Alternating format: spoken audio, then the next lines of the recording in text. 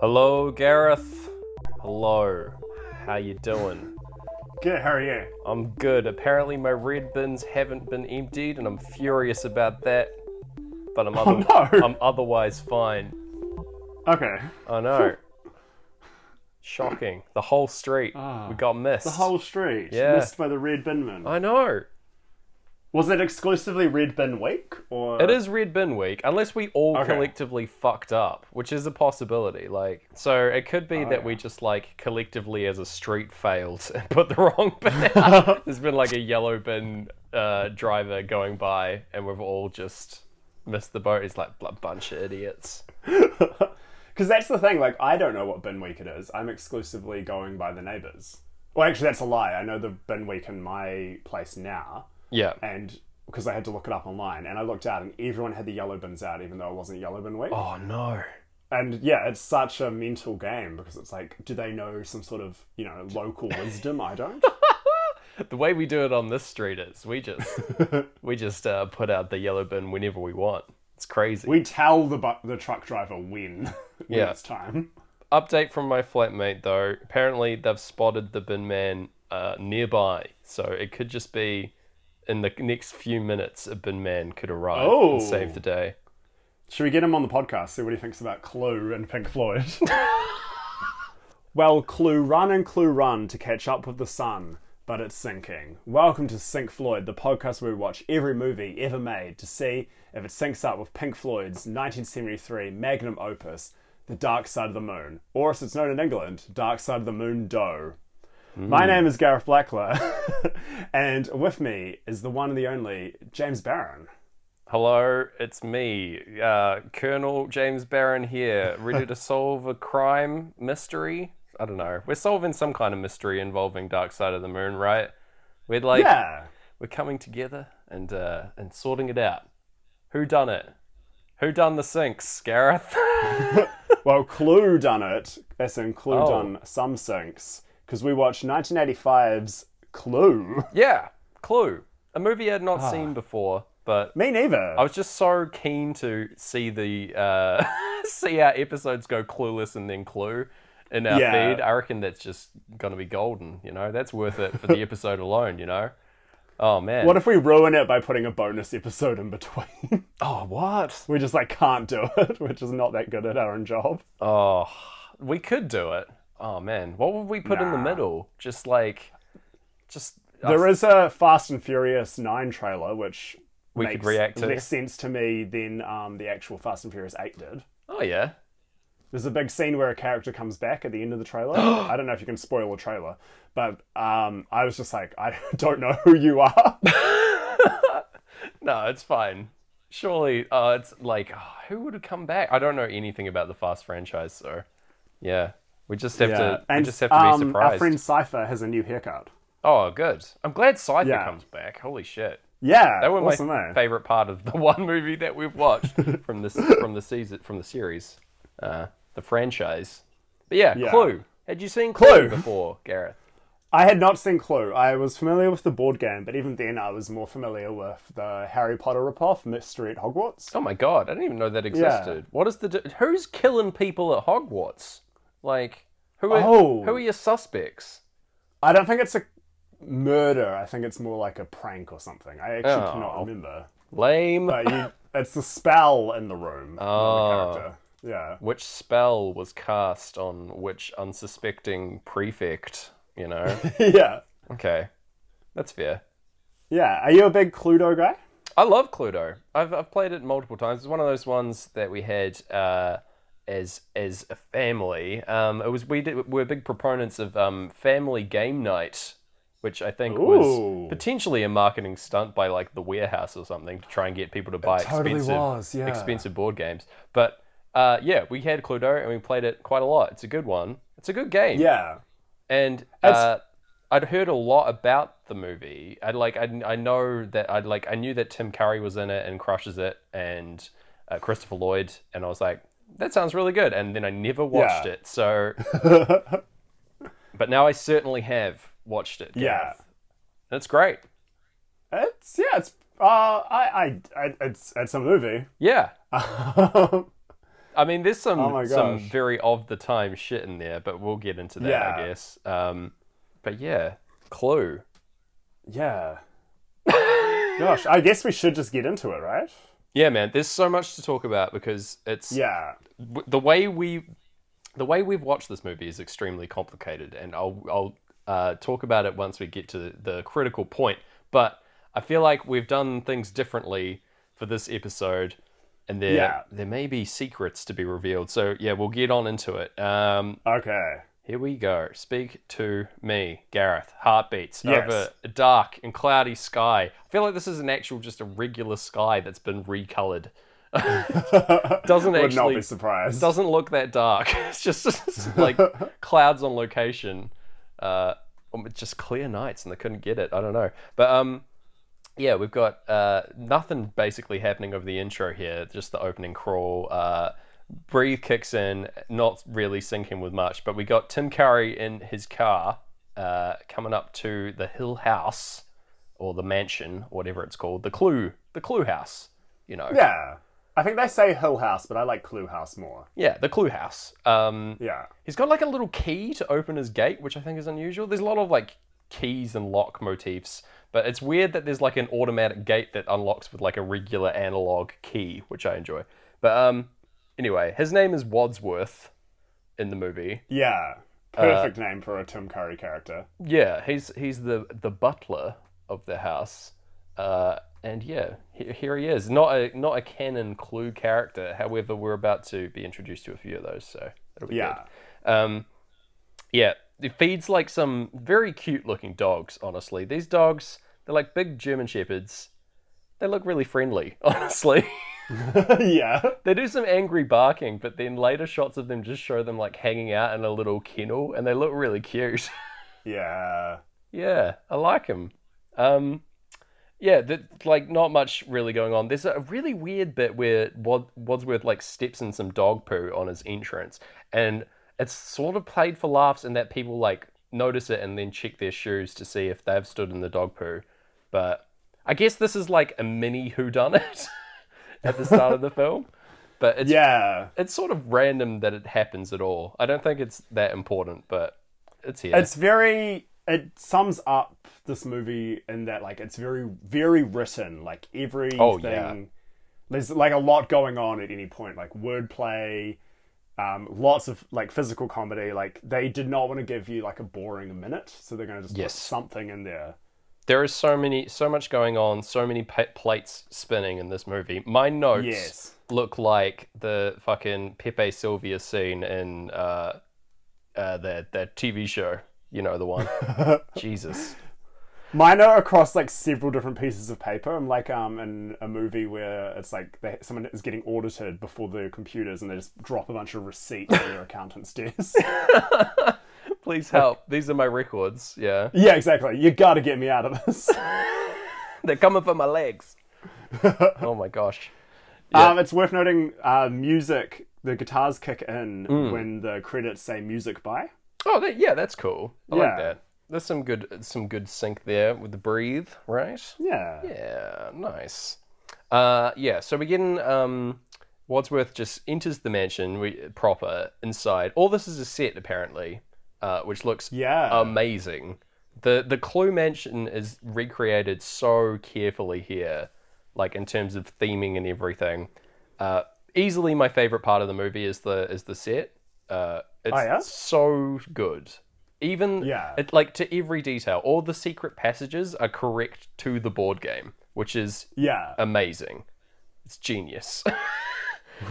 So I'm very happy with that. But he's checking in with Yvette, who's a maid, and the cook as well. Yeah.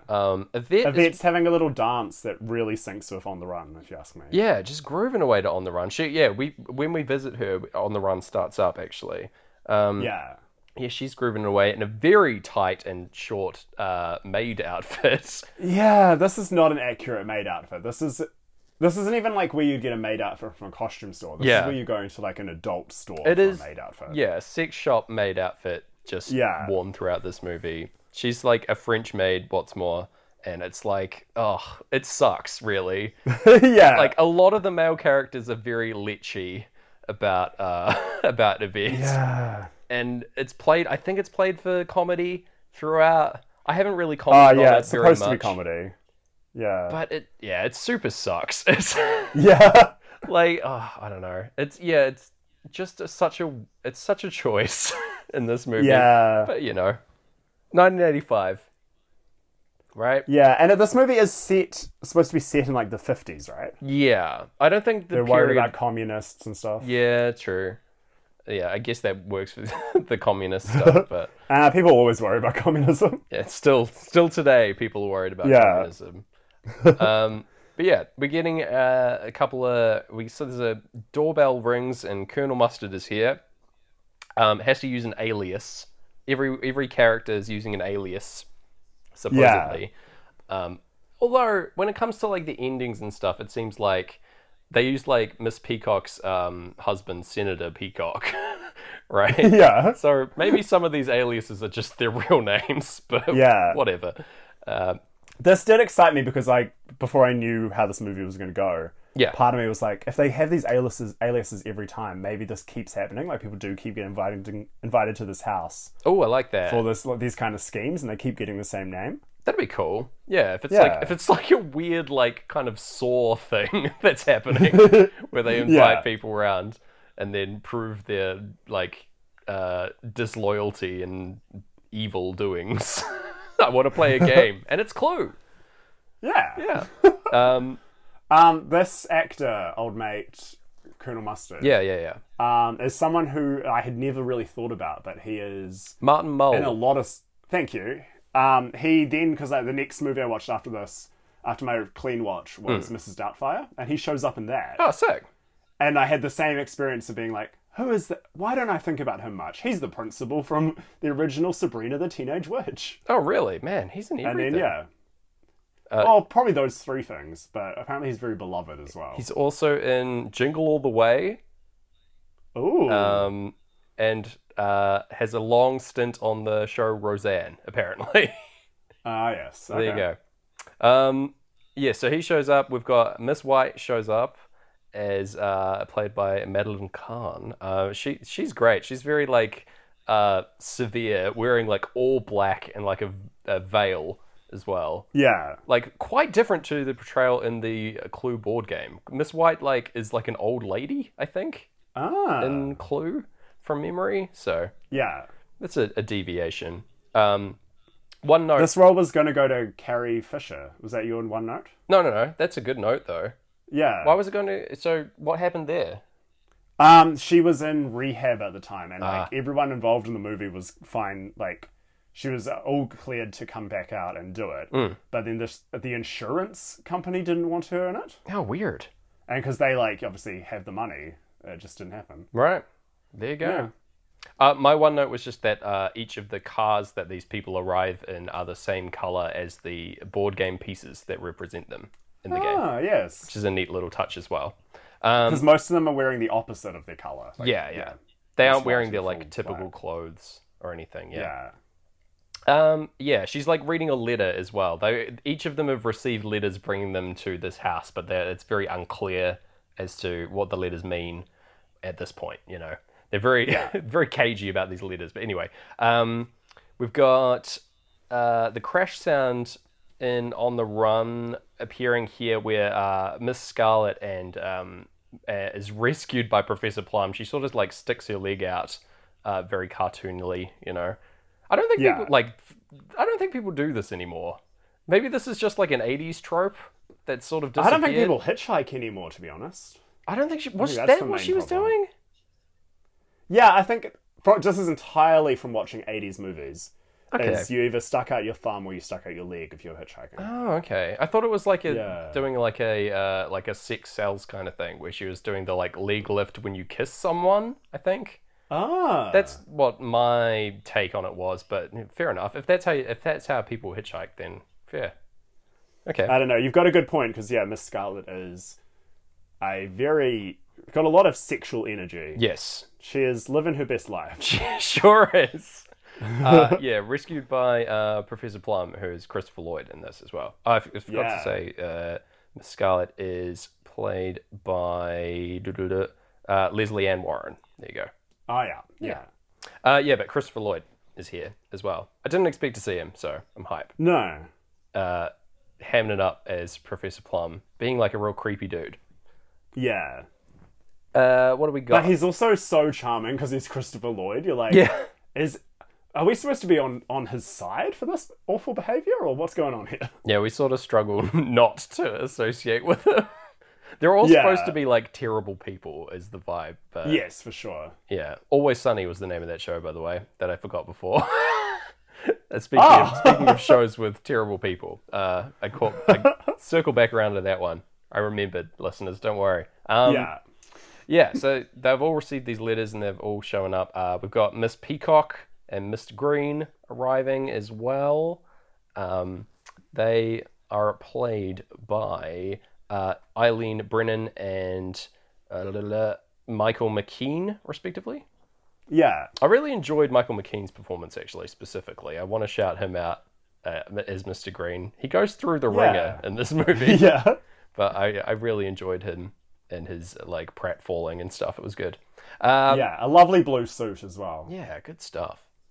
Yeah, there's a good bit where he shows up at the door and old mate Tim Curry says, yells at the dogs to sit, and Mr. Green sits down instinctively. Yeah. Which is very strong. And yeah, everyone's here at the party, and they go through to the dinner table to all sit around there, the dining room, Gareth. Ah, yes. Yes. And yeah, they're all creepily leching on Yvette the maid, which is weird. And then, yeah, we get in time playing over this. Bit of snappy dialogue at the dinner table, which I'm all about. It's very fun. Like, lots of plays on words just popping off between different characters. Yeah. Mostly coming from Miss Scarlet, actually. The only table setting not filled is Mr. Body, who is not yet arrived a great little bit, because there's the Body, right? Is he Mr. Body in the game? I don't actually know. Like the person who's died is always called Mr. Body? Potentially, yeah. Surely. If not, like, it's a fairly weak, like, considering the amount of, like, thesauruses they were throwing into the script. Yeah. Calling the character Mr. Body feels a little weak otherwise. It must be a reference, right? Yeah. The actor's stage name is Lee Ving. Yeah. If that shows you how good, like, the pun game was for this movie. Very strong. Yeah. Yes, we get some very awkward, like, dinner conversation where, because none of these people really know each other. Yeah. Very weird. Very awkward. Eventually, what happens? Yeah, we get like a couple of minor details here where Miss Peacock says that she really enjoys the meal and that it's one of her favorite recipes. Yes. Important to note. Another really good touch is that Professor Plum introduces what he does for a living, and he says that he works for the United Nations organization, UNO. And underneath them, working for the World Health Organization, which is you know who. Yes. Oh my gosh. Brilliant. Yeah. Get into a great gig, and all these people discover that they all have ties to Washington, D.C. is their first connection. Some of them live there, some of them work there. And yes, which is interesting. Finally, this is the moment when I was like, this plot is way too complicated for what it is. Oh, it's insane.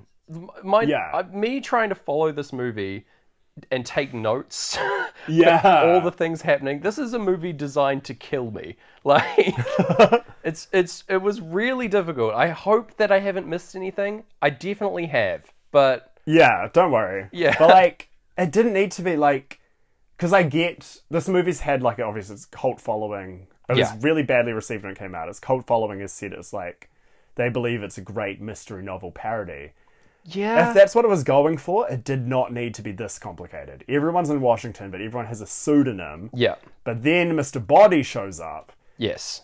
And nobody knows him. He's just been invited. He wasn't the one who invited them. No, he's not even the host. He's like, he's also been brought here. Even the butler of the house doesn't really know what's happening, but he kind of does. I don't know. Yeah, he got a letter as well. as what we're supposed to believe at this point. Yeah, which makes no sense. Like, No. but anyway. Hey, come do butlering at this house. Yeah. Anyway, he rocks up. Everyone sort of gives Mr. Body the side eye when he comes in. He's got this great like black suit on. He's pretty good. Yeah, it is really cool. It's said that he's here to put an end to some unfortunate liabilities. Is the dialogue. It's very strange. But yeah, as you say, he's not the host of the party, which is it's just an added layer of weirdness. It would be so much cleaner if he was, but Yeah. okay. Anyway, they adjourn from dinner to the study, Gareth, and there's a note left on the desk for Wadsworth to read out. Mr. Body's not happy about this. He just tries to get up and leave. Another weird wrinkle here. He like runs to the front door and Wadsworth's like, it's locked, you can't leave, all the doors are locked. And then he tries to like get out the conservatory, but there's a scary dog. Yeah. Notably And a lot of rain. Yeah, notably a different breed of dog, what's more. Yeah. It's so weird, but there's a scary dog in the rain and therefore he can't go out.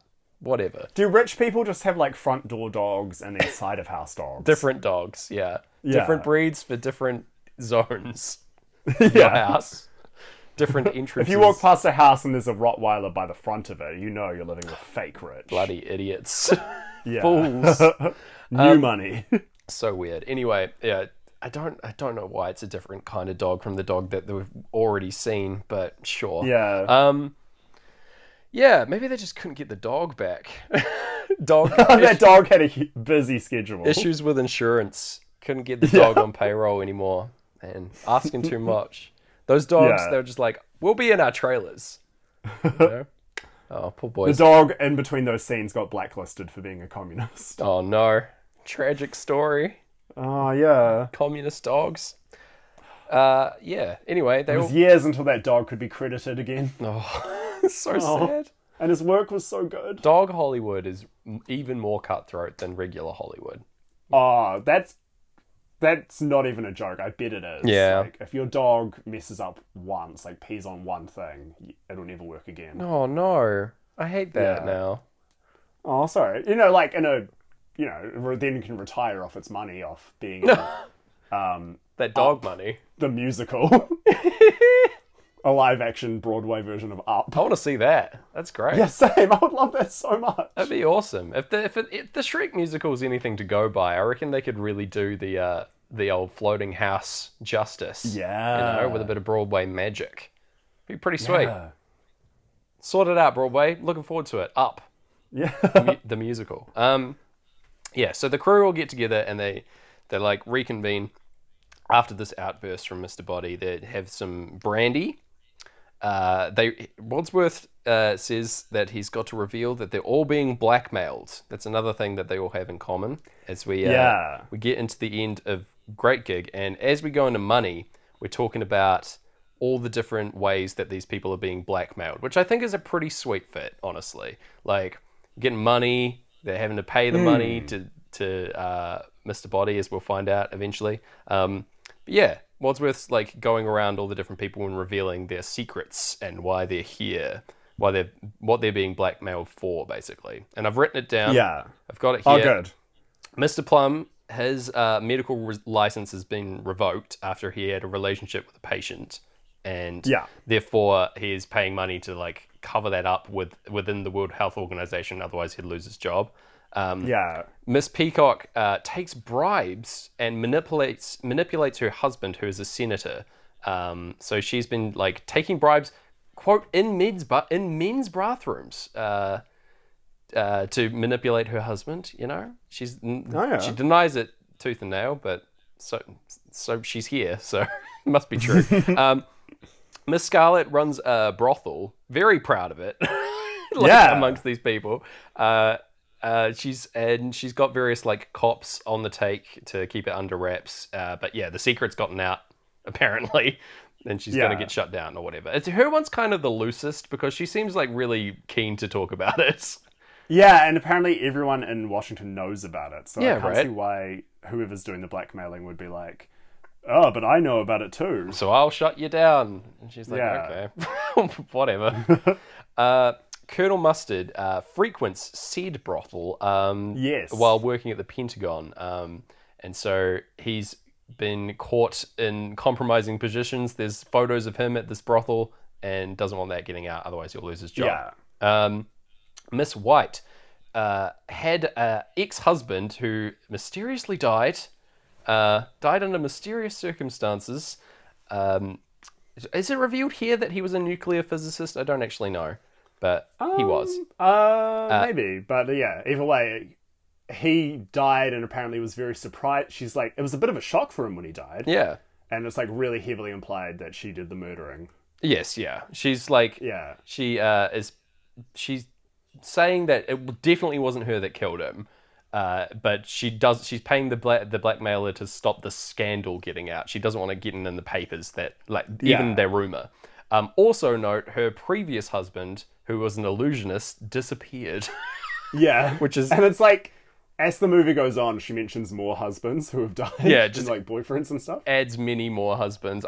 She has a line later where it's like, how many husbands did you have? And she said, mine or someone else's. Yeah. Which is pretty good. Mr. Green gets up and reveals himself before Wadsworth can to be a man who works for the State Department who is also a homosexual.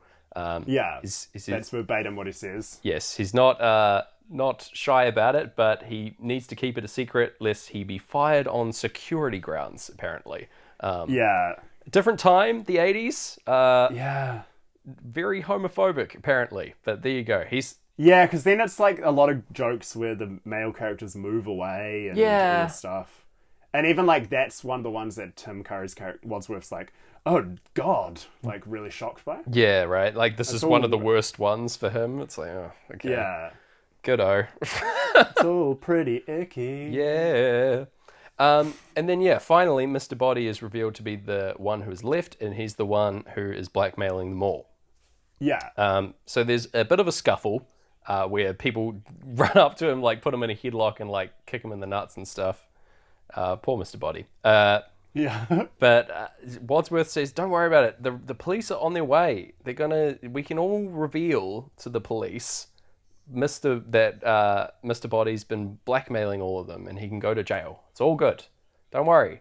They're on their way. They'll be here in 45 minutes. And also, this whole conversation is being recorded by Yvette in another room.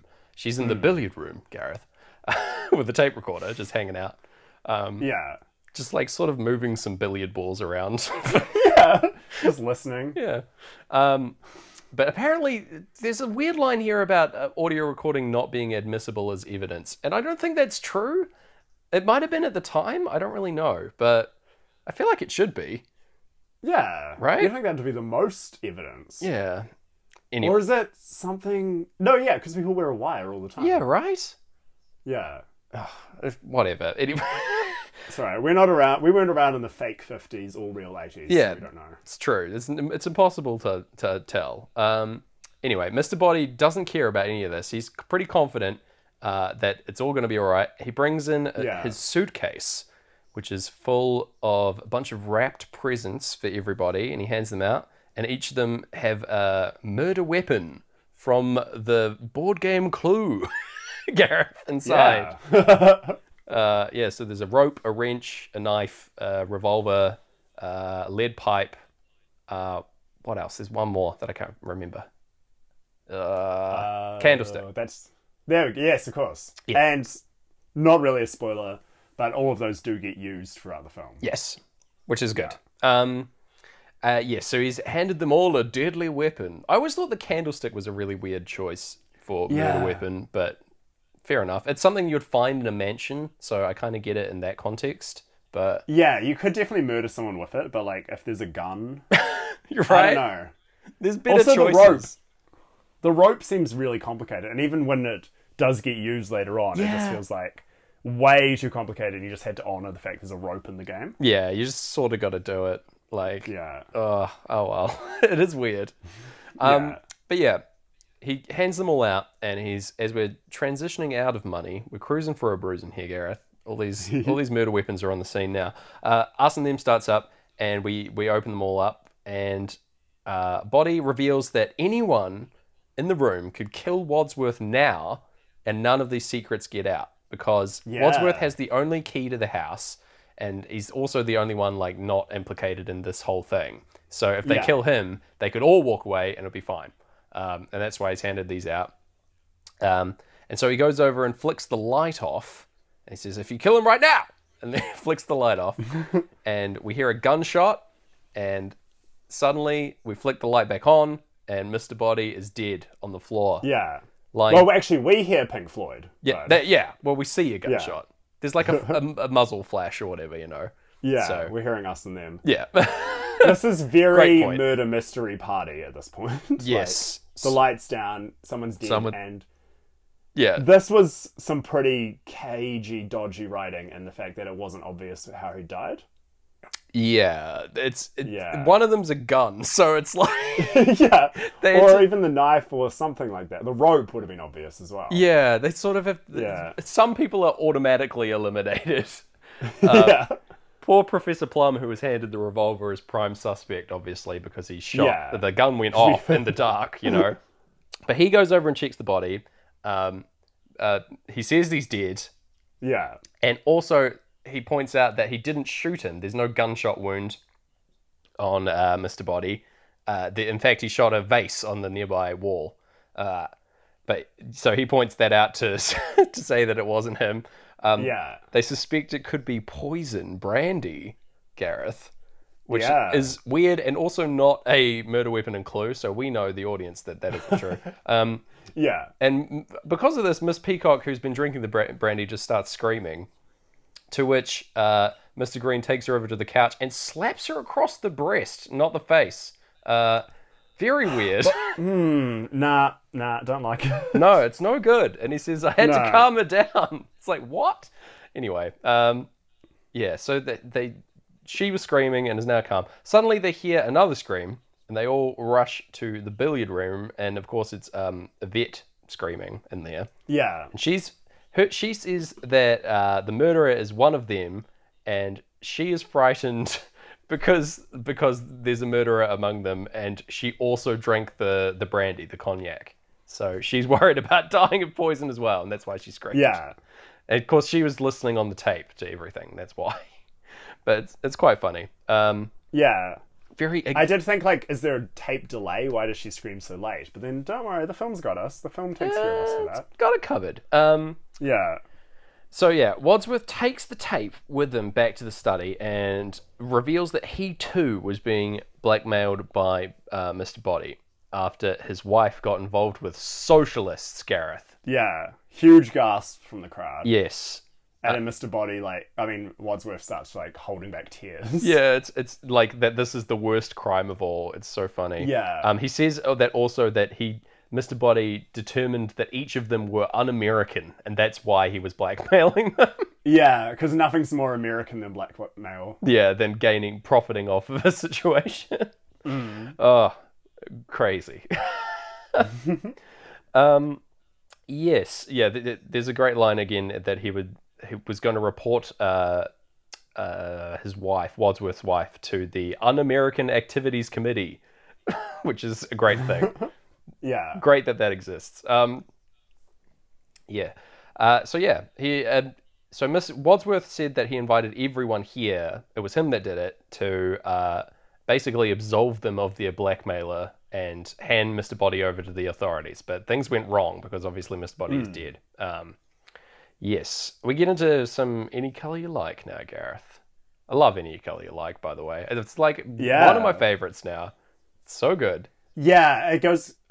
sometimes On the Run, fades in and out is my favourite, but then Any Colour always keeps me. Yeah, man. It's good shit. Yeah.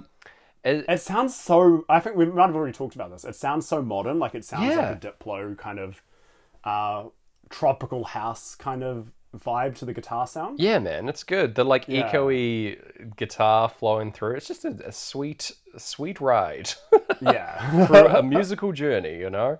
Oh, Yeah. It's lovely.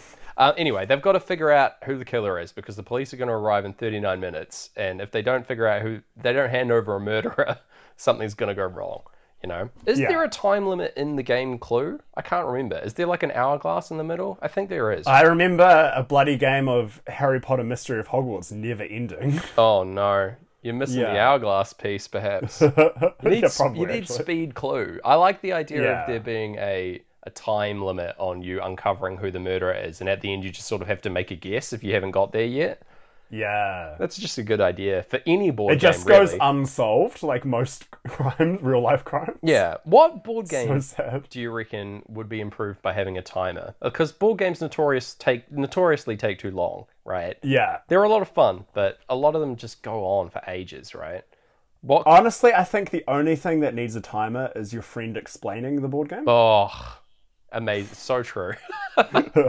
So true. I can't top that. Yeah. What would be the Pink Floyd board game? Oh. Now, I meant to ask you this back when we did Jumanji. Completely forgot, and I do have mine actually written down somewhere. Oh. But But Let's not see. to hand? it is to hand. Oh. Yeah, okay. It makes no sense. I'm ready for Okay. it. Lay it on me. So it's like Jenga. So it's The Wall. It's called The Wall. Okay, good. It looks like the album cover of Pink Floyd's hit album The Wall. It's two Jengas.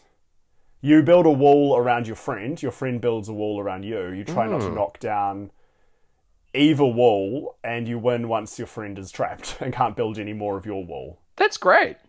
That's Okay. That's a fun game. I'd play that. Yeah, just- I don't know how it would work. You'd have to be very... Oh, wait, unless they're little walls. That one's Oh. better. No, wait, then how do you trap your friend? I'm imagining like giant ass Duplo blocks that you're placing. Yeah, down, you know. I want you to be trapped in a Jenga tower by the end Yeah, of it. that's the dream, right? Yeah, Oh my it's God. actually a plot for like parents. They get their kids to play in it, and then the kids are quiet because they're stuck in the Jenga towers. Yes. Just shut them in their towers, and it's like, I guess the game's over, and then just leave Yeah, them there for a oh. little bit. You know, it's like Sleeping Yeah. Lions. You know that game where you just get the kids to Yes. like get them to pretend to be sleeping lions for a little bit, and whoever does it the best, boy, they're the winner. You know. Yeah, But man, whoever's the quietest and stillest. that is the game that definitely does not need an hourglass function to like time Yeah. it out, you know? Just that game can stretch on ad infinitum as long as you want. Yeah, Ah, man. My pitch for the, Oh, yes. for the old Dark Side of the Moon board game or the Pink Floyd board game, it'd be Dark Side of the Moon theme for me. that's It's great. a regular playing board game, but it's only got 10 spaces, and each of the spaces are a song on Dark Side of the Moon. Like it. And you Love just go round and round in a circle over and over and over again as a movie plays in the background. Oh, And hold on. whoever's completed the most rotations by the end of the game, or by the end of the movie, wins the game. Yeah. That's my pitch. So do you roll the dice to move, or do you just like move at random? Yeah, just one dice, one 6-sided dice. Yeah. It's a journey That's so around. good. That's like the cornflakes of board games, like other than the movie side of it. Sucks so bad. It's like worse than Snakes and Ladders, which I feel like is maybe the like proto board game. Yeah. You know, you're just going from one end to another. Oh, I would also like a board game based on the kerfuffle they had with the cover of Animals, where the inflatable pig got away. oh, I like that. So you're playing a board game. Let's just make it the same cornflakes board game where you just roll the dice and move those squares, and that's it. Sure, yeah. But the board itself is a rapidly inflating pig. Yeah. Like you've got to whoever's got the furthest by the time the pig is floated out of your window wins. How do you even tell? It's an honor system. If the board if the board game has disappeared out of your window, how do you tell the winner? That's great. That's a great way to sell board games. Yeah, Oh, and man. ruin the environment. Unless all the pigs are trained to come back to me, and then I deflate them, repackage them, and sell it again. Ingenious. How do you train a Yeah. pig balloon? I don't know. It's full of bees. Yeah, it's for the boffins to work out. Yeah, exactly. Great. Well, we'll be releasing some of those as merch, no doubt, in the future. Yeah. If old Pink Floyd let us do that. We just rebrand everything to Sync Floyd and it'll be fine. Yeah. Yes. So, yes, time limit on solving the murder. Good-o. The only other potential person in the house that could have done any of this is the cook. So they cook. all rush over to the kitchen, only to find her dead in the meat locker with a knife in her back. Yeah. Person holding the knife says it couldn't have been them because they dropped it when they fainted. It was Miss Peacock, I believe. Yeah. They very unceremoniously drag her body to the study. Lots of body dragging in this movie. Actually, it feels Weirdly, it's not so much this scene, but one later where the Pink Floyd playing did make me feel like these people are being awful to these dead bodies. Yeah. But when you're watching the movie itself with all its like mischief music playing, it's just like, oh yeah, it's Probably fine, yeah. Yeah. A more mouse hunt kind of relief there, Yeah. same kind of vibe. Yes, so they prop them up here on couches and stuff, and yeah. Unfortunately, when they get back though, Mr. Body's body is gone. He's not there anymore. This is an extra convoluted thing that really didn't need to be in the movie, but hey, it's here. Yeah, so they presumed that he wasn't dead at all and was sort of faking it, and so they all go look for him. Mrs. Peacock at this point has excused herself to go to the bathroom, and brain damage starts up as we see her going to the bathroom, and Mr. Body's body falls out onto her. He's been re-killed. Needlessly complicated. This time, so complicated, so silly. This time he's been killed by the candlestick, which has been propped up above the bathroom door, and it falls on Wadsworth's head. Very silly. But why? Why do they have to use the same guy twice? It's so weird and needlessly complicated that he would pretend to be dead and then like hide away and come back. It makes very little sense. Especially to be the next victim, like if it was way later and maybe if he got a chance to still be alive and he's like, the person who tried to kill me was, and then bonk or something. Yeah, that would have been much better. Yeah. It had that payoff. Like they do that a little bit later with the vet and it is much better. But yeah, man, it's just so complicated. Yeah, so here they arrange the bodies on the sofa, like propped up around. And Wadsworth makes the call to lock all the weapons away in a cupboard, which is a good plan. You know what? Yeah. Get rid of them. And he's like, I'll hide the key, it's fine. But they all want him to throw away the key, Gareth. Notably, in the song, Lock the Door and Throw Away the Key is a lyric. Yes. Has played slightly before this scene. I'm a little bit frustrated. Yeah, and it doesn't... there's plenty of key nonsense throughout this film. Yes. But none of it never lines up. Matches it gets to that line, yeah. Yeah, such a shame. Yeah, we get into Eclipse, and as we're going to throw the key away, but there's a random guy at the door. There's just a dude out here, and he's like, needs to use the phone because his car got stranded. Yeah. And they all have a little discussion amongst themselves, trying to be like, should we let this guy in? And they're like, okay, yeah. So they send him to the lounge where Wadsworth locks him in. It's all so complicated. So here, Wadsworth's like, okay, you guys still want me to throw the key away? They're like, yes. And so they do that. They throw the cupboard key out into the yard. Annoyingly, they do it over Eclipse and not brain damage. Yeah. But hey, that's okay. They have a little discussion and no one's allowed to leave because they might be the murderer and might be able to get away, Even though the door's unlocked now, they resolve that none of them can leave. But yeah, end of playthrough number 1 here. We're just winding up, basically. There's a line from Colonel Mustard that I enjoy when he goes and checks on the corpses. He says, just checking, 2 corpses, everything's fine.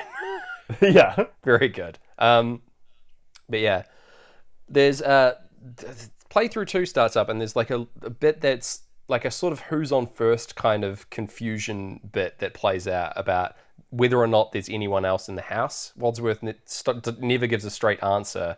There's a lot of double negative use and things like that. It's very silly. Yeah, very silly. I don't know if I can appreciate a good who's on first style. Yeah. Confusing double negative stuff, but I didn't really dig this one. I was just like, all right, hurry up. Yeah, I'm with you. Like the fact that they do it and then come back to it later, like they there's a bit about a bit of plot, and then they come back and keep going, and it's like, oh, yeah. Wait, I had more fun lines. Yeah, the writer went home, wrote more of it, and then they had to fit it in, even though they'd filmed that scene. They just shot some more. They had some extra left over. Oh man, we're gonna use all of this film. Yeah, we've bought so much. But yes, the insurance people won't let us not use it. I do love the idea that this film was just completely run by the insurance agents and they had like final say on basically everything. That's hilarious. It would make a lot of sense. Yeah. Like how, like the fact it's based on a very well selling board game. Right. Also feels like something an insurance agency, and no shade to the creatives and insurance agencies, by the way. Okay. If anyone knows my history working in them, but like lots of creative people, but like it does feel like not the creatives, like some sort of underwriter being like, well, it's a very safe bet. People like board game. Here is movie. Movie board game. It is the first one, you know, so that's fairly innovative, right? Like, yeah, and one of the few, really. Yeah, well, this paved the way for Jumanji, which we've covered, and then like I guess Zathura. Oh yeah, but both of those were reversed. They were short stories that then they made movies and then board games. Yeah, there was Battleship. Yeah, I wanted to steer clear of Battleship. You just didn't want to talk about it. Yeah, I can't believe that that's a real movie that got made. It's kind of wild. If they like made it like an alien invasion kind of thing versus what really versus the army. Yeah, it's like kind of Oh, and it has Rihanna in it. It does have Rihanna in it. Maybe it's my new favorite movie. Maybe. I hope she does a song. Anyway, I just want her to sing about battleships, and she's like, E7. Yeah. Be great. Yeah. So we're getting Breathe as... That's a game that needs a timer, by the way, if it doesn't. Oh my god, Battleship? Yeah. Fair. Or the opposite, where the grid is infinity, so it could be any number or letter. There's an endless the ocean. The game takes years. Yeah. Shit. That's the worst. I think that's what they call, like, World War, where they're trying to find, like, secret subs, you know? Oh, my God. Yeah, Breathe. Playthrough 2. Here we go. We got... The Colonel suggests that they split into pairs and search the house to find out if there is anyone else here that could have done it. Because they're wary of that. There could be a secret murderer hiding in one of the rooms. So it was kind of unclear to me on the first play that that's what was happening here. But... it leads to like a sort of Scooby-Doo sequence where they search the house. There is a good line here, again from the Colonel, about having a... if you're making an omelette, you have to break a few eggs, and then Miss Peacock responds, then why is the cook dead? Which is amazing. But yeah, they draw lots to determine their partners, a classic move. With the world's... this is a classic move. Oh, sorry, you're probably about to say it too. This is the... No, you go. Go for it. I actually might be saying different things, so I think I know what you're going to talk about. All right. What are you saying? I feel like you're about to talk about how they're the world's longest matches. Yes. Right? Yeah, those matches are so long. Like, safe. Yeah, I'll give true. you that. Massive, So safe. So big. Anyway, what were you going to say? They really make a meal out of this. They explain the whole way that you chop matches or straws or something. Oh, yeah. And they show you it in full detail, then explain it to you, then slowly show everyone drawing. Yeah, it's a really extended sequence, In case, like, somehow this is more complicated, more explained than the concept of Clue, the board game. Yeah. Like, if I'm explaining how to play Clue, I'm not going to spend ages talking about drawing lots, Gareth. It's like, I feel like I'd spend less time. Yeah, this movie is the drawing lots adaptation, not the Clue adaptation. For real, though. Oh my god. Anyway, yes. It's also interesting because this was, they do, like, it's one unbroken shot as they draw them and see what team they're in. And I've put interesting in heavy quotation marks. So they actually did just draw them by picking up the matches, remembering where in the hand they were. Right. That's kind of cool. So there's no room for error. But, like, I thought the reason they made such a meal of this was that they were going to, like, it actually was randomly selected and the writers had to work from that. But nah. That would have been cooler, honestly. Yeah.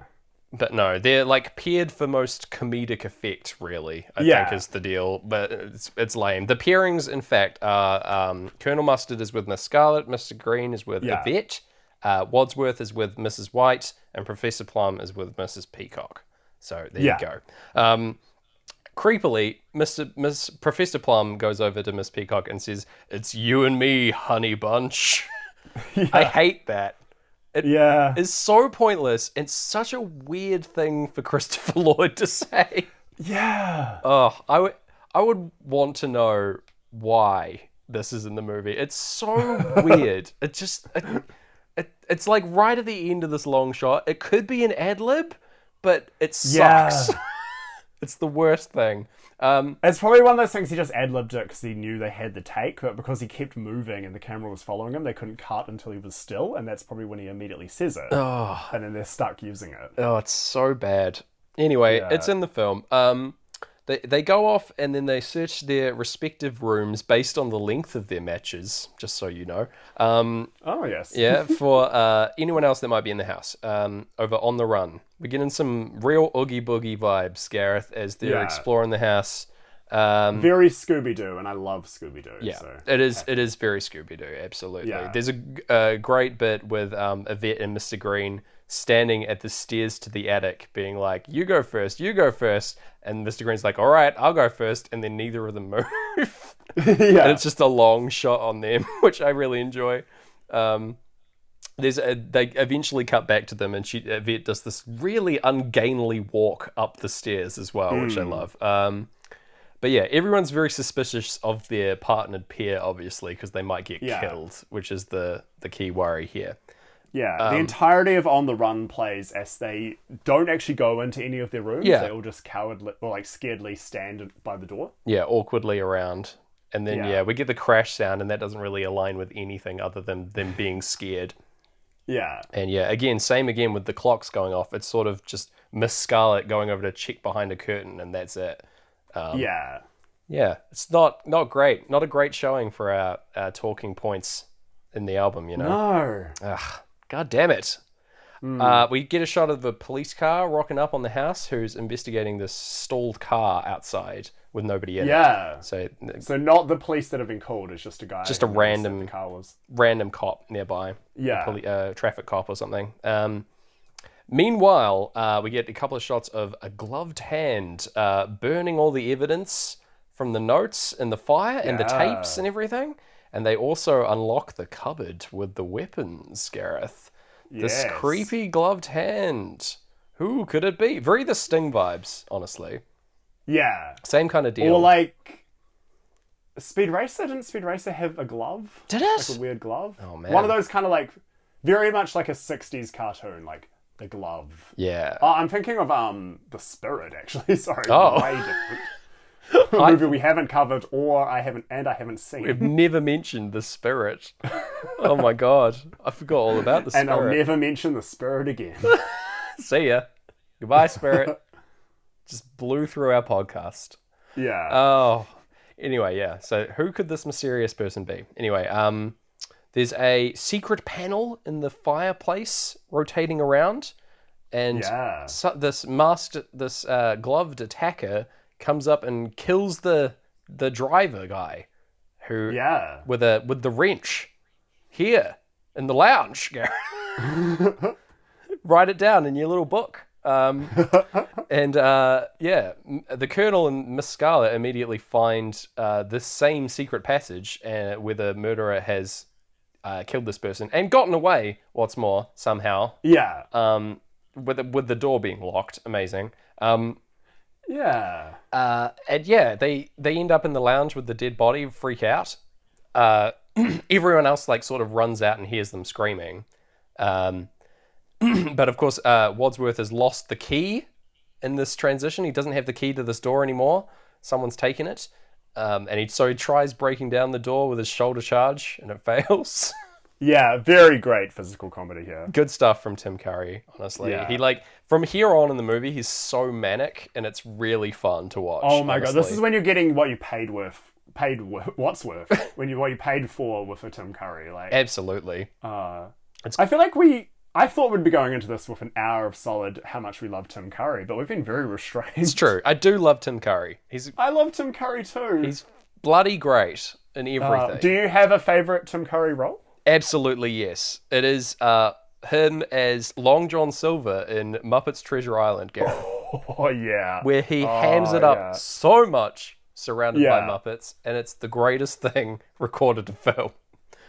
I will say this. I don't think anyone's been with the Muppets and not looked really cool and good. Hell like yeah. Jason Segel Yep. and Amy was it Amy Adams? Yes, Amy Adams, I think. Great in that recent think Muppet that's right. movie. Michael Caine and Muppets Christmas Carol. Even like I Yes.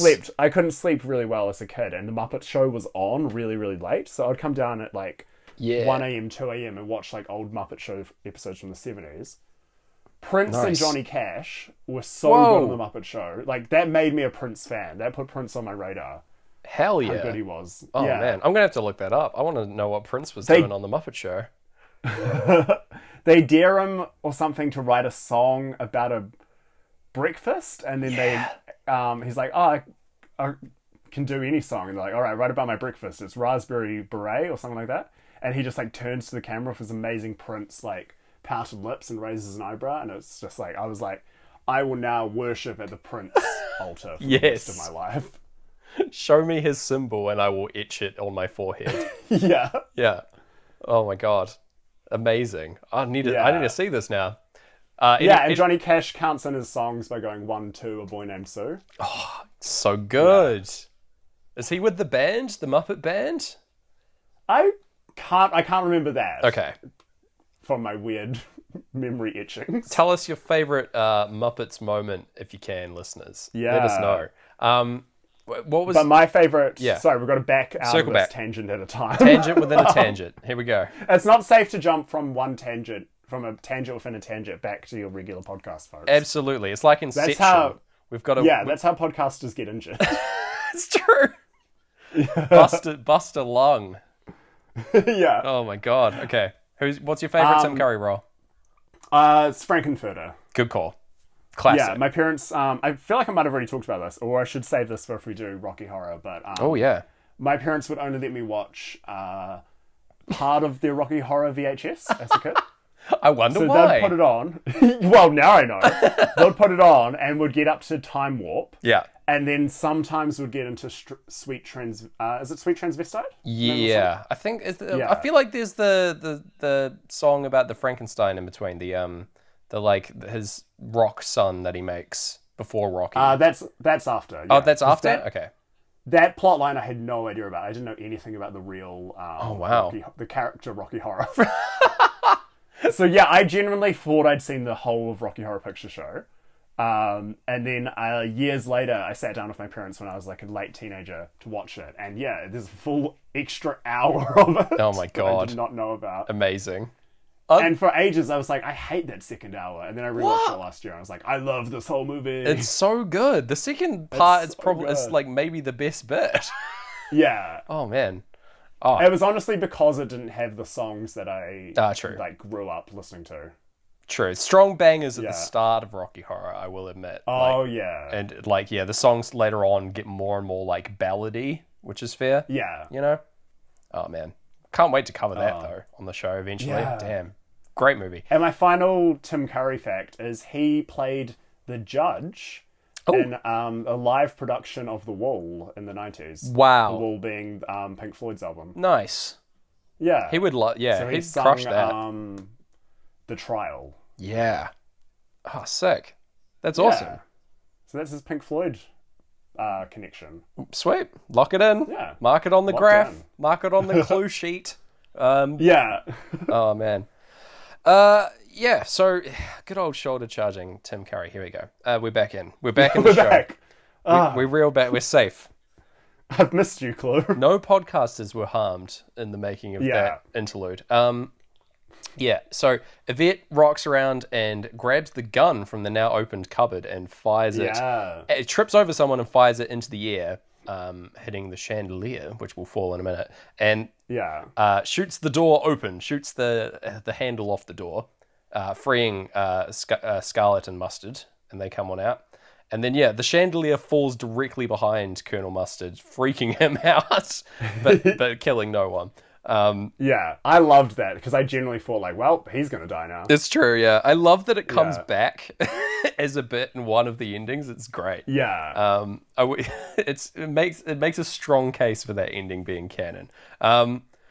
But yeah, so Yvette reveals that the cupboard was already unlocked when she went to get the gun, so she is not the killer, obviously. Yeah. She wasn't the one to unlock it. Our friend the cop arrives at this moment after the chandelier has hit the floor, ringing the bell, just as we're back at Time is the song Yeah. playing, and that ringing the bell signals the change in time. It slows down perfectly when that happens. It's cool because it makes everyone like look to the door, and you just like get into the smooth, slowed down bit of time. It was sweet. I like that. Yeah. Good little... Oh my gosh, I forgot to mention the best sync. Oh, I shit. was still thinking about Muppets. Oh no, circle back. When the chandelier does fall behind Colonel Mustard, Pink Floyd sing "Come Up Behind You Again." Yeah. Nice. Yeah. That is a good sync. Oh. Hey, thanks. Woo. So our boy, the cop, is here. Everyone denies that anything suspicious is going on, except for Mr. Green, who is like, yes. Yeah. I do really enjoy his like, yes and, while everyone else is like, no, nothing to see here. It's very strong. But yeah, there's another good bit from Tim Curry where they're running out of rooms where they can send people. Yeah. So he like stumbles over different rooms. He's like, no, I can't go there. Go to the library. Just wait there. And so it sends him off there, locks him in. And there's suddenly the house gets a call from someone that we don't know. And the cop answers it because he's in the room with the phone. Yeah, one of the only rooms still with a phone. So weird that this plays out this way as well. I think it's like so that it isn't revealed about who's really on the end of the phone to the audience or something. I don't know. It's weird, but yeah. Who is on the end of the phone is the head of the FBI, J. Edgar Hoover, who probably was the head of the FBI at the time. I don't know.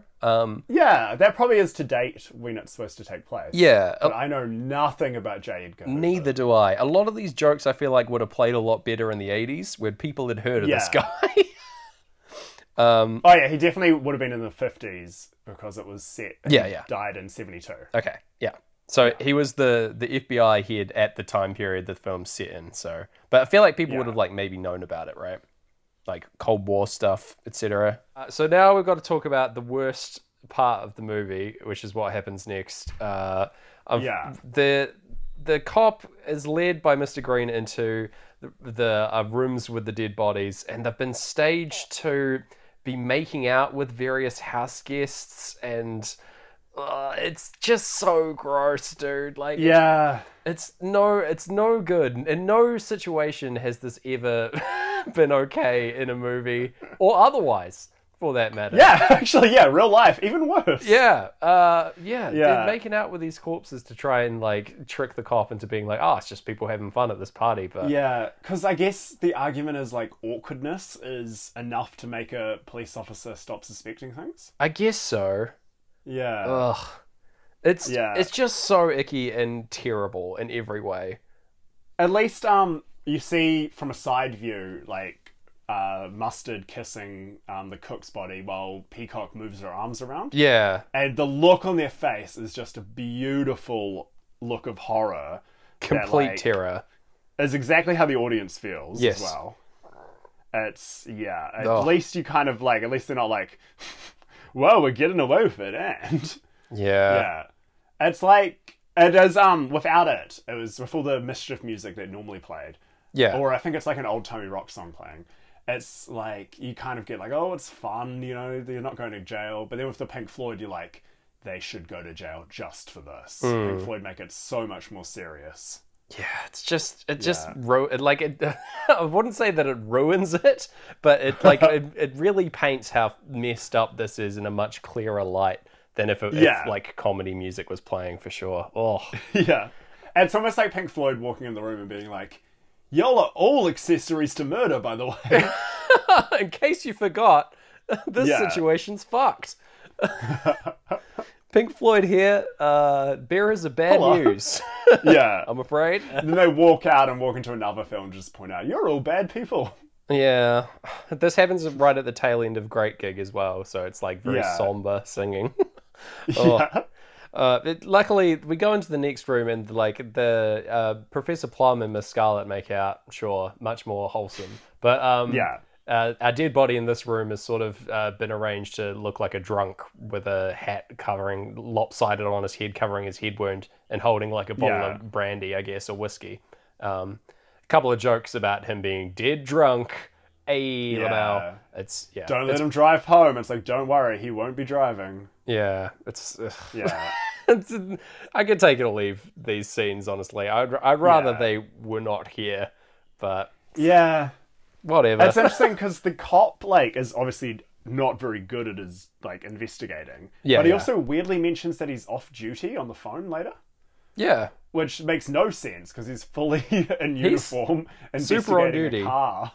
maybe Some he was weird going parking. home. Oh, yeah. He was like on his way home, sees this car, suspicious. Oh, whatever. I'll go in and check it out. He should Yeah. really call it in, but anyway. Yeah.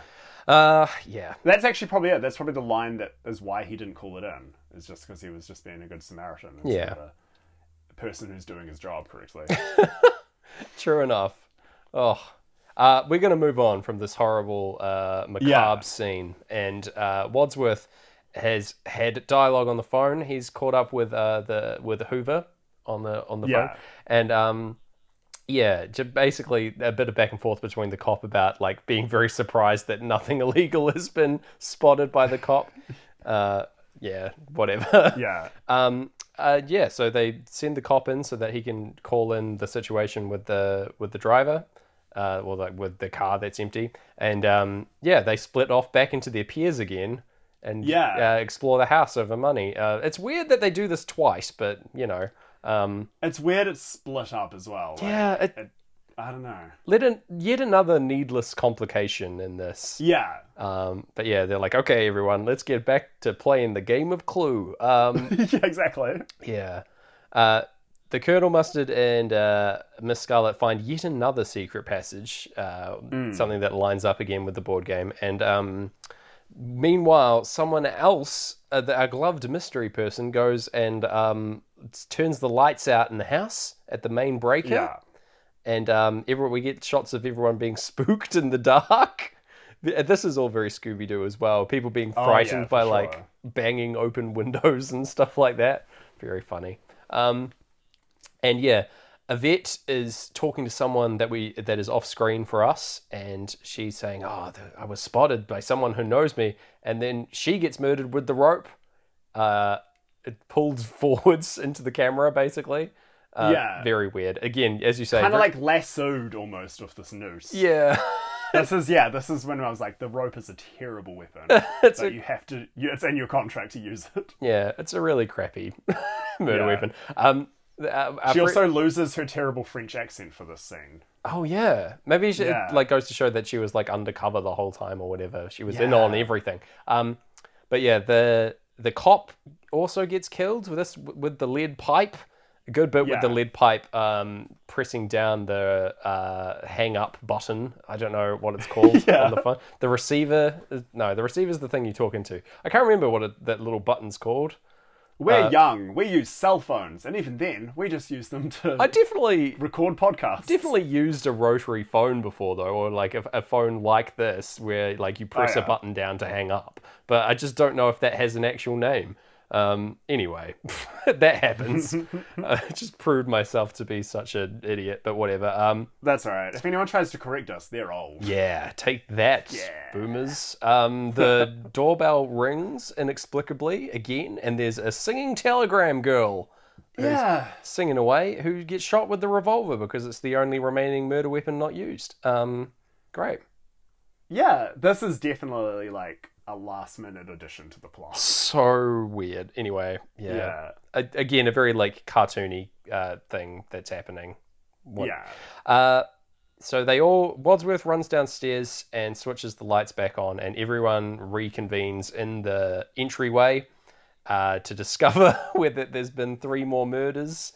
They go around the house looking like very dejected at this point, honestly, looking at these bodies and just sort of go like, oh no. It's interesting. I reckon they've put this in a different order to how it was scripted. Ah, yes. Because they see Yvette first, and they're just like unsurprised, like, oh, okay. And then they look shocked at the other 2. Yeah. Which doesn't read like the person they know best being murdered. It should have been the third one they look at where they're just like, ugh. another one. Yeah, right. It should have been the girl at the door Yeah. that they're like, oh, okay. Yeah, Which they exactly. kind of do, in that they'd like drop her body in with the others. But Yeah, so ungracefully. Yeah. Which is a very good black comedy gag. Yeah. It's also quite upsetting. yeah, not bad though. Like that's a pretty good Yeah. bit. Yeah. Yeah, it's it's interesting to think about. Like they could have potentially shot this movie in a way where they've just collected all these different murders. They've shot like each character getting murdered in a way and then assembled a film out of each thing that they've shot. Maybe like Yeah. puzzle piece style. That would have been pretty cool as a concept for a yeah. movie. But I don't think that happened. But I wish that it did. Yeah, so we go and discover the body of the telegram singer and then drop her off.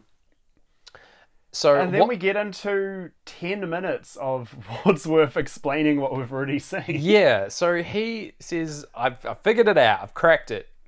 Yeah. Boys. Here we go.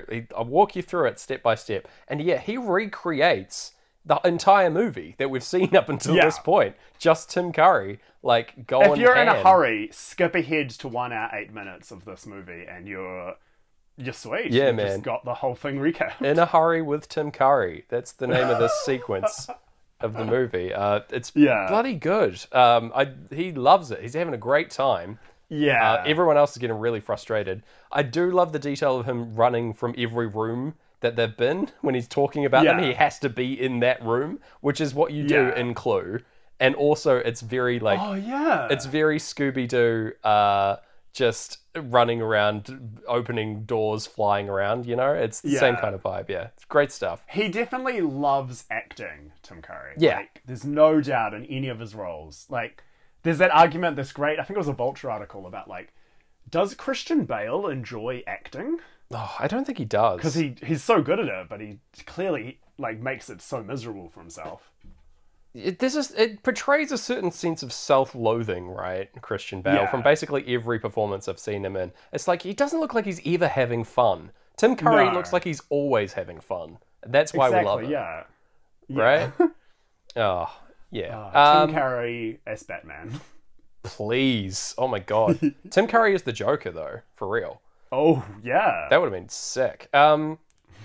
Yeah, we got Any Color You Like instrumental kicking in when he hits the gong. I like that. Like Yeah. when he's talking about them announcing dinner with the hit of the gong. Anyway, yeah. So he outlines everything that's happened, and it's so convoluted. I think I've missed several things, but it involves Mr. Body pretending to be dead, and certain characters not being in the room in certain scenarios, meaning that they are liable for the murders and things like that. So that he's like, I know Yeah. who wasn't here when we went in to see Yvette, etc. I'm pretty sure they all were there, like shot, you know? This is something I did mean to look at for my rewatch with the Pink Floyd, but I forgot. Oh well, I'm pretty sure Yeah. none of these details really matter. It's just crazy manic running around with Tim Curry. He's just Yeah. outlining everything that we've seen. It's very silly. We do get a bit of new information, like Colonel Mustard's parents, who he said were dead, are alive. Yes. And he made all his money by being a war profiteer, which I think is a very interesting, dark angle for this movie. Yeah, extra layer of messed up. Yeah. Uh, And also, when he says, because he sold radios, I think Peacock says a lot of our good airmen died, and that's just when Pink Floyd is saying the old man died, implying the old man died in war. Nice. That's a sweet Yeah, sync. that's a good sing. Yeah. Another mustardy sync, by the way. Mustard's listening in. He's the Yeah. Pink Floyd listener for the film for sure. Yeah, absolutely. Yeah, so more convoluted plot information is dropped. We've got like Yvette and the cook were both accomplices to Body, or accomplices to the murderer. Anyway, Yeah. So everyone that came to the house tonight was involved in this situation. They all have connections. The cook worked for Miss Peacock, which is why she said that she liked the soup earlier. Yeah. Which is weird. But anyway, that's a connection. The key to the cupboard was also switched out at some point, but any one of them could have done that, apparently. Yeah. Because they were all crowded around the door when the driver arrived, and that's when it happened. Yeah, and just like any one of them could grabbed the gun that was smashed under the underneath the smashed chandelier. Yes, exactly. Yeah. There's also Miss White. This is, I think, where it's revealed that her husband was a nuclear physicist, and Mustard was working on a fusion bomb. He's up to a lot of stuff, this boy. He's a busy man. Yeah. The motorist that came to the door worked for Colonel Mustard and had info about him being a war profiteer, so he has motive for murder there. The cop was on take for Scarlet, Miss Scarlet, who he was hiding her secret that she was running a successful brothel business. The singing telegram girl was connected to Professor Plum, who was the patient that he had an affair with, and is the person. Yeah, so there's the connection there. You've done very well, because all of these we have to cleanly rule out all of these bits of exposition did happen at this point in the film, because we're about to get very head trippy. Oh yeah, it's super quick fire, all this information, so it's like flew at me hard and fast, and I'm like frantically writing it all down. But yeah, basically, Body knew about everyone that was involved here. Everyone that came to the house was all like, Body planned this all or whatever. He brought everyone here, and he split everyone up when the murderer came and burned all the evidence, that happened. That was Colonel Mustard. So the murderer. Oh yeah, Colonel Mustard definitely. Yeah. Yeah, he split them all up, and at that time, someone came and burned the evidence. So that could have been someone that split off for them because it was dark, and also killed all the remaining people with the lights off. So as they're discussing all this, we briefly get the Jehovah's Witness character. Oh, yeah, I forgot about him. It's just a man in a hat comes around and he's like, Armageddon is coming for y'all. And they're like, we're all going to die. There's a murderer. Go away. And they just slam the door in his face, which is great. But yeah, that's also set up here. As part of the recreation, the electricity gets switched off here. And at this point in the movie, we are at a crossroads, Gareth, because from here on, there are 3 different endings to the movie that have played. So, when this film aired in 1985 in the cinema, they shipped 3 different versions to cinemas, each with a different ending. Sick. So cool. Yeah, for a home video, you can get them all in a row. Yeah. And I think for Blu-ray, you can choose which ending, or all in a row, or a random ending. That's crazy. We wanted to give you the proper Clue sync, because who would we be if we didn't honor these different endings? Because this is how they wrote the film initially. If they were writing it to sync with Pink Floyd, this would have been when Pink Floyd would have been most on their minds. Exactly. So, we're now going to sync ending 1, then ending 2, then ending 3. Yeah, and I think give you different ratings for each 3. Yes, this is the split off point for our discussion. This happens at 2:25 in timestamp in any color you like. And so 1 hour, 18 minutes, 59 seconds into the movie as well. Yes, so we loop back to the start every time the lights get switched back on, and that's our resync point for this movie, just so you know. That happens after, for endings 2 and 3, if you're watching on the VHS copy or the Blu-ray copy, it syncs from the title card, that explaining this is what happened maybe as well, that kind of thing. So yes, ending 1. Here we go.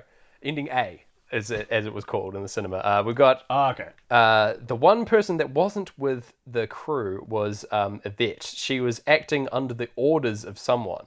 She was so she did the first couple of murders. She murdered Mr. Body in the dark, and then also murdered the cook when masked by Miss Peacock's scream. We get into brain damage, and we find out that it was Miss Scarlet who Yvette worked for. She was one of the prostitutes, presumably. And she committed the remaining murders. She killed Yvette to guard her secret, and the cop, and also the singing telegram girl. And there you go. She did all the rest. As proof, she reveals the revolver that's missing inside her purse. So she's the one. She aims to basically continue this blackmail scheme for her own gain from now on. Basically, she's Yeah, because even though it was an open secret that she ran a brothel, her real power is secrets, yeah, which I absolutely. really enjoyed. Yeah, it's a good. I like that take on this ending. Honestly, Yeah. it's pretty sweet. Yeah, she's gonna bully them for their blackmail them for their government secrets and information rather than their money. And also in this ending, of course, communism and being un-American was a red herring. It was a trick. Another great little pun Yeah, very good. that loses a lot when you hear it 3 times. Yes, anyway. it's true.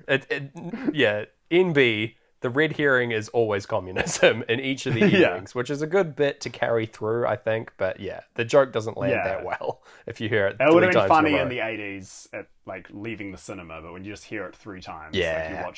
you've seen the same comedian working on his set. Yeah. at an open mic. It's kind of weird.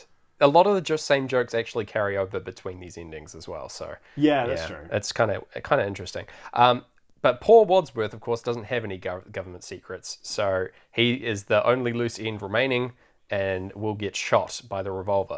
But did I count 5 shots or 6, Gareth? Because this revolver, Wadsworth's pretty sure that there's been 6 shots fired, so it's all good. Yeah. He's not worried. Is this a Dirty Harry reference? Potentially. I'm not sure. It's so they don't play into it at all, and they play into some other references. Yeah. Another reference really soon. So it might just be a coincidence. Maybe it was. I was maybe referencing counting it. guns is really hard. Yeah. Oh well. Anyway, suddenly we won't find out because the cops just suddenly storm the building along with the Jehovah's Witness guy we saw from earlier, who turns out to be Hoover, the chief of the FBI. Here he is, in the flesh. And they come in and arrest Scarlett. Wadsworth's done a very weird move where he put the revolver behind her back. But anyway, he fires off the gun as we get into Eclipse, and there indeed was a bullet left, so he was in danger. And this drops the chandelier directly behind Mr. Green as a recurring joke. Yeah, good stuff, honestly. And then there's a very 80s freeze frame just when the vocals kick in for Eclipse, and it's good stuff. Freeze frame would cut to the credits. What did you think? How did it sync? This is hard because now I've got to think back to the whole film, knowing I have to do it again 3 times. Yes. And I don't want to give away what I thought of the film remaining up to that endings. point, because Okay. that's not Just that this doesn't feel ending. right. What did you think? No, How did it sync? Or just this ending plus the whole thing. okay. So the whole film. Oh, I want to say a 4.5. I think that's generous, honestly. I think this was a bad sync. I want to say Actually, what am I saying? I only filled 1 A4 piece of paper with notes. Yeah, man, that's nothing. Once you get together all my pieces of paper, it covers only that much. I filled a lot, but because the plot is so insanely convoluted. But not a lot of syncs, right? There's only those 2 good mustard syncs, actually. Yeah, I would go a 3, honestly, on this. How you feeling about that? Yeah. A 2. A 2? A 2. All right, let's do it. 2 for Clue. 2 for Clue. All right. See you on the dark side of the moon. In music. Play the outro. Cut back to. But wait. But that's one thing that could have happened on the podcast. But what if? What if we changed our mind and did ending 2? All right, ending 2. Welcome back to the show. Wadsworth continues his explanation. Over Any Color You Like. This is canon ending 2. He recreates the final murders, just amongst the different people here. Hits them over the head and stuff with the wrench, etc. And of course, it was Miss Peacock, Gareth. Behind the murders. We get the brain damage transition as we're talking about communism being a red herring again, and and also the lunatic is on the grass, Gareth, where Miss Peacock points the gun at Wadsworth because she has it in her purse. Yeah. Oh my gosh, that's proof enough for me that she was the murderer, mate. Anyway, it's suggested that Wadsworth's actually quite thankful that this has all happened because she killed a blackmailer and all the accomplices. So why don't they all just go away? They're all going to leave together, pile the bodies in the cellar, and everyone walks away, and it's all good. Yeah. None of this has to come out. It's fine. It's weird because it does reveal that Wadsworth is with the FBI, Yes. and he's just willing to just let this slide. Yeah, right. It's messed up. But anyway, they sing "For She's a Jolly Good Fellow" to her. Yeah, very good. As she leaves the room. It's really awkward. And we'll see you on the dark side of the moon as Wadsworth reveals that he works for the FBI to the rest of the crew, and that, in fact, the police are coming, and they're going to arrest Peacock. Oh my gosh. Whoa. There's a bit of a joke, that he says where the FBI are going to cover up 6 murders, and he's like, why do you think they're run by a guy called Hoover? And it's like, all right. Okay. It probably was like a joke at the time, maybe. But I don't know. Even then, Hoover had passed away like 10 years earlier. yeah, it's weird. Yeah. Anyway, Miss Peacock is arrested and they all run out to see it. And Wadsworth stoked. He's like, we always get our man. And poor Mr. Green gets slapped in the face twice. Yeah. And then Colonel Mustard gets his suspender snapped by Miss White. That's really weird. Don't know why that happens. However, this does sync up perfectly with the time signature of brain damage. I was amazed. Okay, the slap. Yeah. Oh, very nice. The slaps in sync. Yeah, I missed that. Oh, I'm stoked. And That's then, awesome. in my notes, I've written that Pink Floyd seemed to think that this is the canon ending based on that assessment alone. Yeah. Yeah. What did you think? How did it sync, Gareth? Okay, I will say this is my least favourite ending. Agreed. This one definitely feels like they realised they had to write 3 endings because 2 wouldn't be enough. And this one feels very phoned in. It feels like almost the ending they would have written if they thought there was 6 endings. It sucks, yeah. It's like the least tied together in terms of plot hooks. For sure. And it's like based on her knowing the cook is somehow meant to convince us that she did all the murders. It's like, okay. She sort of just admits to it as well. She's like, all right, you got me. Yeah, she admits real early, like before the gun, she's essentially admitting it. Yeah, it's a shitty ending, but it does, that ending bit does sync quite well with Pink Floyd, right? Like, yeah. I love a good slap, snap to the beat of Pink Floyd. Yeah, exactly. I want to, mainly for the comedic effect, I want to give it a really good grade. I want to give it like an 8. I can't in good conscience as a science go up to 8. All right. Snap, snap, slap. 4 or 5 then? Yeah, let's give it that 4.5 I was teasing the movie with earlier. All right, sweet. What do you mean earlier? 4.5? Oh, sorry, in an alternate universe. Yeah, surely. Okay. All right. I guess that's the show. We'll see you on the dark side of the moon. See you on the dark side of the moon. But that's how the podcast could have ended. But what if there was a third ending to the podcast? All right. Any color you like, Gareth, over the ending here. And yes, it's electricity is switched back on, and all the people involved have committed murders for their own reasons, Gareth. Yes. It's crazy. Each character has done one murder apiece. Yes, Mr. Plum, Professor Plum, sorry, killed Mr. Body. You don't honour that he's a professor anymore. Fuck no, he's discredited by me and by who? Yeah. Miss Peacock killed the cook because she had info about her life, and she was previously her cook. Mustard killed his driver because he had information on him. Miss White killed the lights. She was the one that shut the lights off, and also then killed Yvette with the rope because she was the one who was having an affair with her husband, and she was jealous of that.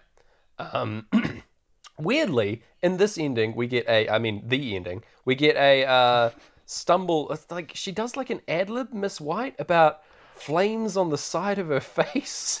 Yeah. This is the weirdest little monologue, and it was ad-libbed. I looked this up.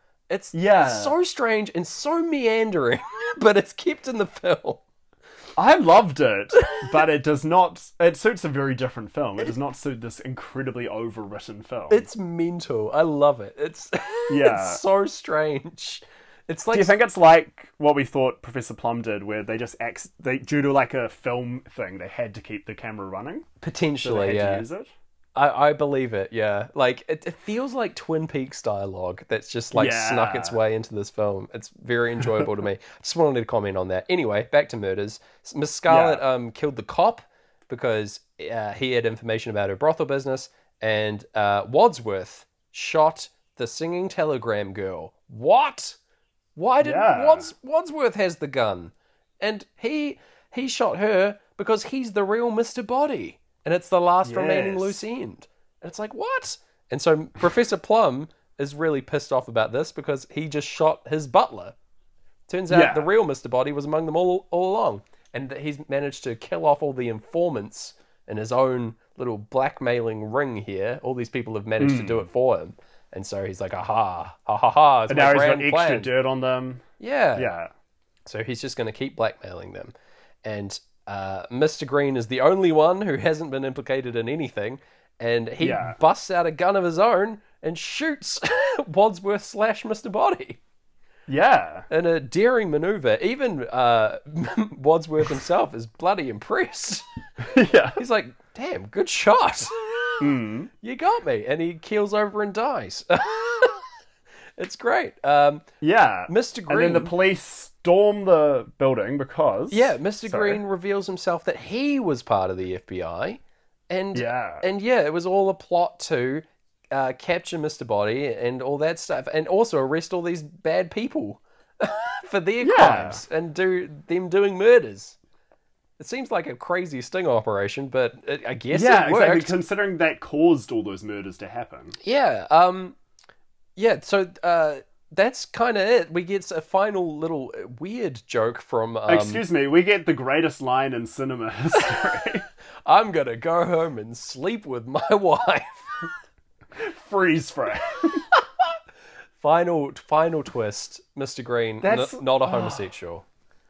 That's like a line I would write and not be proud of. Just be like, what's the bluntest way to get this across so everyone gets the joke and then I can move on to the next thing. Right. But like that's how they end the ending of like clearly the ending they're most proud of. Yeah, it's definitely... Yeah. What did you think? How did it sink, Gareth? Because I think this is easily the best ending of the film. Yeah, for sure. This one makes the most sense. Ties together really, really well. Yeah. Can't decide whether we're forgetting the other endings exist or not as part of a joke, but whatever. It's fine at this point. Who's to say? There is one really good sync with this ending when Miss White is just about to do her flames in my head monologue. Yeah. And they're realizing like she's a murderer. She steps off the stairs and steps onto the hall and into the hall, and Pink Floyd sing "The Lunatic is in the Hall." It's perfect. I couldn't Yeah. believe it. Yeah, I got this as well. It's lovely. Yeah, And she there's an sings- evil laugh for Tim Curry that also kind of sounds like Tim Curry would do it. Yeah, nice. Yeah. Yeah, no, the Lunatics in the Hall thing is like kind of perfect because then she just launches into that insane monologue. What on earth is that about? Oh my god. Yeah, what did you think? How did it sink? I could give this ending a 5. Yeah, Yeah. Yeah. I mean, the only ending of this film. yeah, right. This It's is a I 5. would say pretty good. Like a fair few sinks in there, not bad. Yeah. Yeah. Awesome. All right, let's wrap the podcast up for the only time. And Yes. yeah, we got anything to plug this week or anything like that? We got any housekeeping? Oh.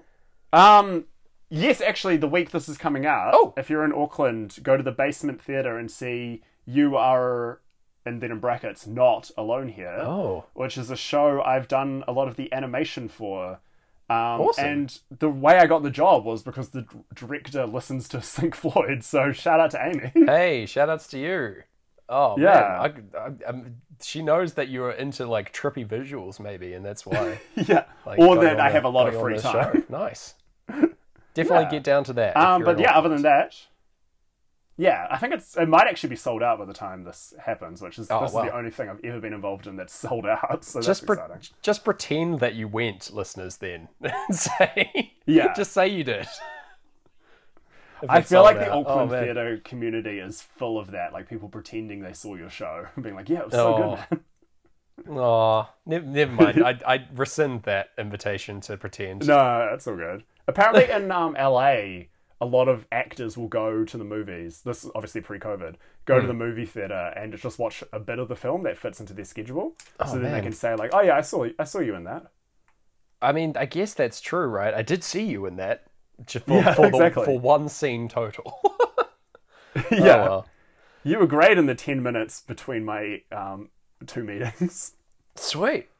So after Anyway, yes. that complicated 3 points on the graph, what are we doing next week, Gareth? Oh, yes. Reveal to me. Oh my gosh, I forgot about this part. Loosely speaking of theatre, over the weekend I did some shows in the Coromandel in New Zealand, where you can do shows.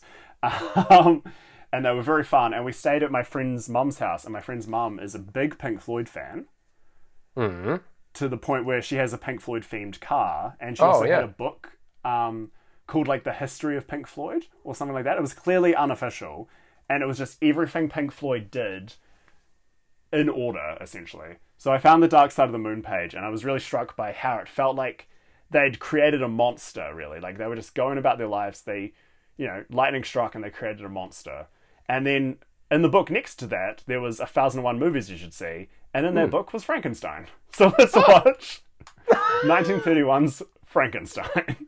Oh man, that description was as circuitous as the movie Clue. So I love that.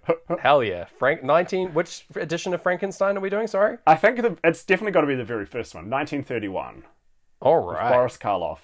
I believe it doesn't have a score, so you could probably watch it with audio if you want, listeners. Oh, wow. Awesome. Yeah. Okay. Oogie Boogie next week then. I'm looking forward to that. Yeah. Until then, I guess, right? I'll see you on the dark side of the moon. I'm gonna go home and sleep with my wife.